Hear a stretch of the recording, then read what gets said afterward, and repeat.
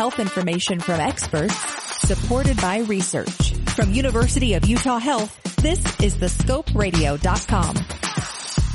This is Dr. Michael Good. I'm CEO of the University of Utah Health and the Executive Dean of the Spencer Fox Eccles School of Medicine here at the University of Utah. Today, we are honored to have Dr. David Skorton as our guest on this Scope Studio podcast. Dr. Skorton is President and CEO of the Association of American Medical Colleges, or AAMC, the organization that represents our nation's medical schools, teaching hospitals, health systems, and academic societies. Dr. Skorton, thanks for joining us today. And to get us started, share with our audience a few comments about the work of AAMC and maybe a few of the details about the important National AAMC meeting that is taking place this week right here in Salt Lake City. Well, Dr. Good, thank you so much for interviewing me on this podcast, and congratulations on this podcast, and congratulations on all the things you are doing at the University of Utah.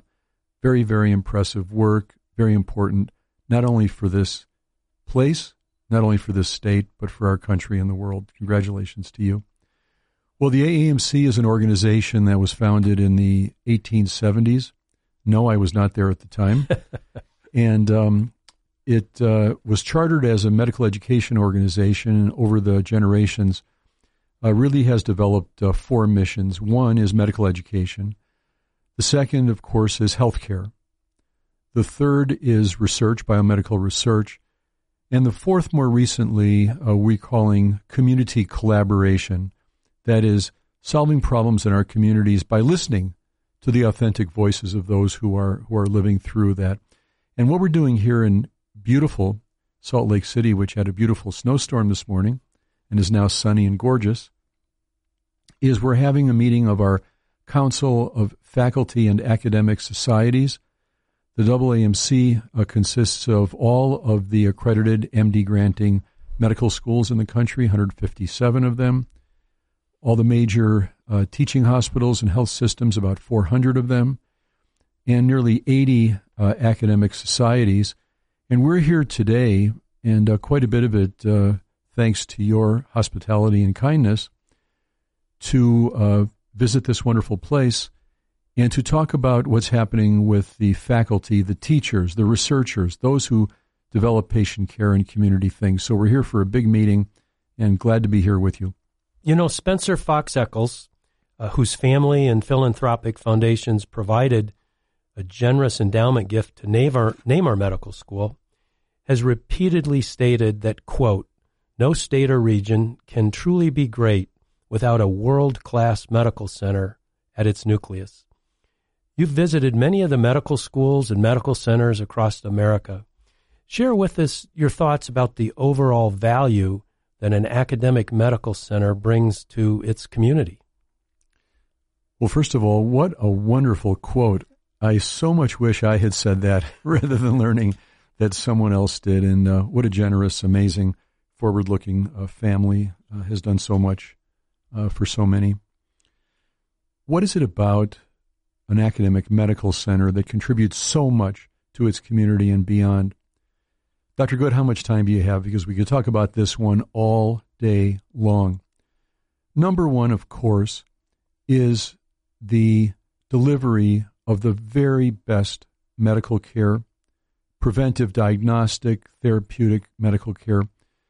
An article published in the Journal of the American Medical Association showed that survival in an academic health center for a patient is about 20% better than it is in a non-academic health center. And we have a lot of course, wonderful hospitals that are not academic health centers. But it's even better, the health care is even better in the academic health center. So, of course, they deliver health care. Secondly, the research, the new knowledge that helps us get past so many hurdles. Think about this horrendous pandemic that we're just working our way out of. Think about Operation Warp Speed. In about a year, we were able to develop mRNA vaccines to prevent millions of more deaths. That based on over 15 years of fundamental research done at places like the University of Utah through National Institutes of Health funding. So biomedical research is the second thing that they do. Thirdly, education of new generations, and not just physicians, as important as that is, but nurses and pharmacists and those in the public health field and others. That's another function. Working with the communities, so very, very important. And beyond all of those things, academic medical centers are commonly among the largest, if not the largest, employer in their area, and therefore contributing to the vitality of the economy, not just in the local area, but nationwide. And so, you name it, academic medical centers do it and do it well. You know, that's great. You spoke to patient care, research, education, and community collaboration, and that's certainly the missions of excellence we seek here at the University of Utah. Dr. Skorton, you're a physician scientist yourself, and you've led research-intensive medical centers. You've served as the president of research-intensive universities, and now you lead our National Organization of Medical Schools. You mentioned the vaccine, but maybe expand a little bit about why the research conducted at the nation's medical schools is so important to our country. So there's a wide variety of reasons, and these are wonderful questions you're asking. I think each one is worthy of its own podcast, and so it's so beautiful here. You got to have me out again and again so I can do like 10 podcasts to answer each one. But I will tell you, I'll try to make it brief. Research is important for two big reasons. One, which sounds very puffy and high-minded, is just to understand things better about the world within us and around us. And it's by understanding the world better within us and around us that we can do a better job of living our lives, that we can do a better job of preparing that world for our kids and our grandkids and those that come beyond. And so just understanding things is one thing. And then secondly, applying those understandings to solve real-world problems.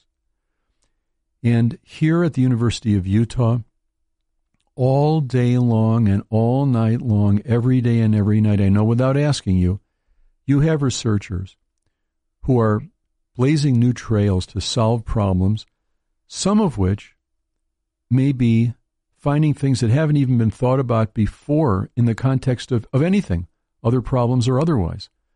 And you have a great tradition here for doing both the most fundamental research of understanding life and health and disease, and also solving very, very specific problems and coming up with new ideas of how to do things. And I want to embarrass you, Dr. Good, by saying that you did something in the research and development sphere some years ago which changed medical education, and that is creating a patient simulator. There's all kinds of talk now about artificial intelligence and all kinds of things that we can do, and you did something just a few years ago, Dr. Good, that really changed our ability to learn, to teach, and to excel based on research of a different type than fundamental basic biomedical research, but was very, very important. So that's a little bit of what the centers do. By the way, the research enterprise is also an enterprise. We train students, those with MDs, those with MDs and PhDs, those with PhDs, those postdoctorals. We also buy goods and services from around the country and around the world. We also create jobs indirectly because of suppliers and vendors to those research operations. So again, it's a positive economic impact beyond the positive impact of the research itself. I am obviously couldn't agree more with those comments. And actually, one of the reasons I like working in the academic medical center is to create that environment where innovation and new ideas can be tested, as you say, whether they're on the wet bench in the laboratory or whether they're in the computer and some of these new analytic assessments and so on. And the reason I was able to innovate is because I was in one of those really productive environments. And that's what we're certainly trying to do, to create that environment for our faculty. I've shared with you previously, I think the AAMC does an exceptional job helping medical school deans like me understand the importance of community collaboration, and that the way we truly become anchor institutions in our community. And as we shared with you, our medical school and university are embarking on this ambitious project to build a new hospital and health center in the western portions of the Salt Lake Valley, areas which have health disparities, such as decreased life expectancy and incidence of higher diseases. Kind of your thoughts on the role of medical schools and improving community health?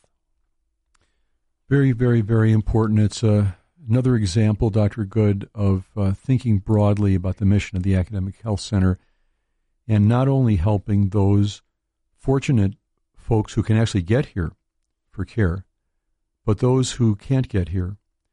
And one of the things that we've learned in recent couple of decades, and before that, but especially recent decades, and it's been driven home very directly during the COVID-19 pandemic, is that of all the things that affect our health, certainly our family histories, our genetics, that affects our health, sure.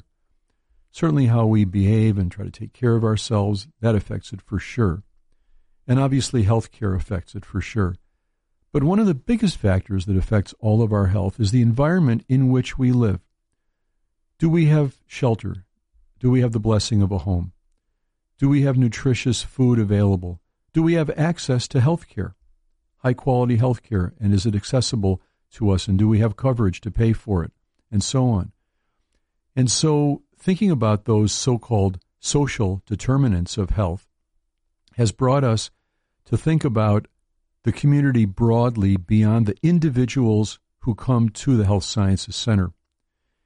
And one axiom that I like to think about is that if you want to find out about a problem, ask the people who are experiencing that problem.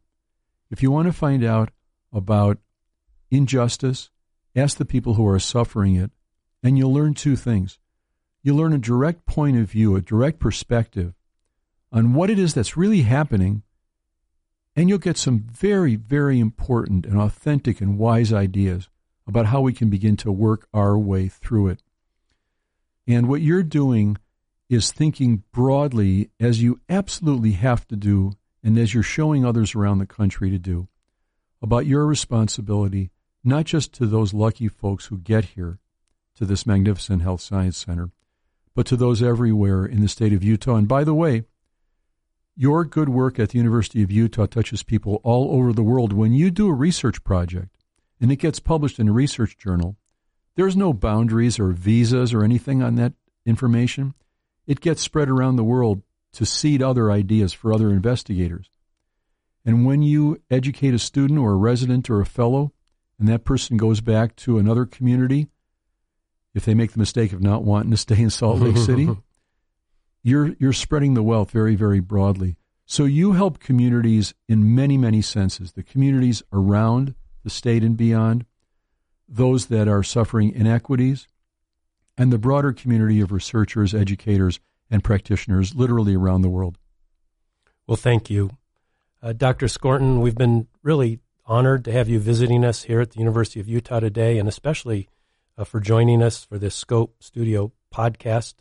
We really appreciate the way you and your organization provide valuable expertise and lessons and share them with our faculty, with our students, and with our staff.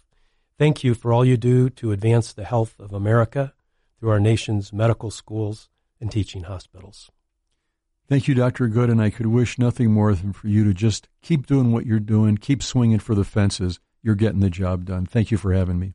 Have a question about a medical procedure? Want to learn more about a health condition? With over 2,000 interviews with our physicians and specialists, there's a pretty good chance you'll find what you want to know. Check it out at thescoperadio.com.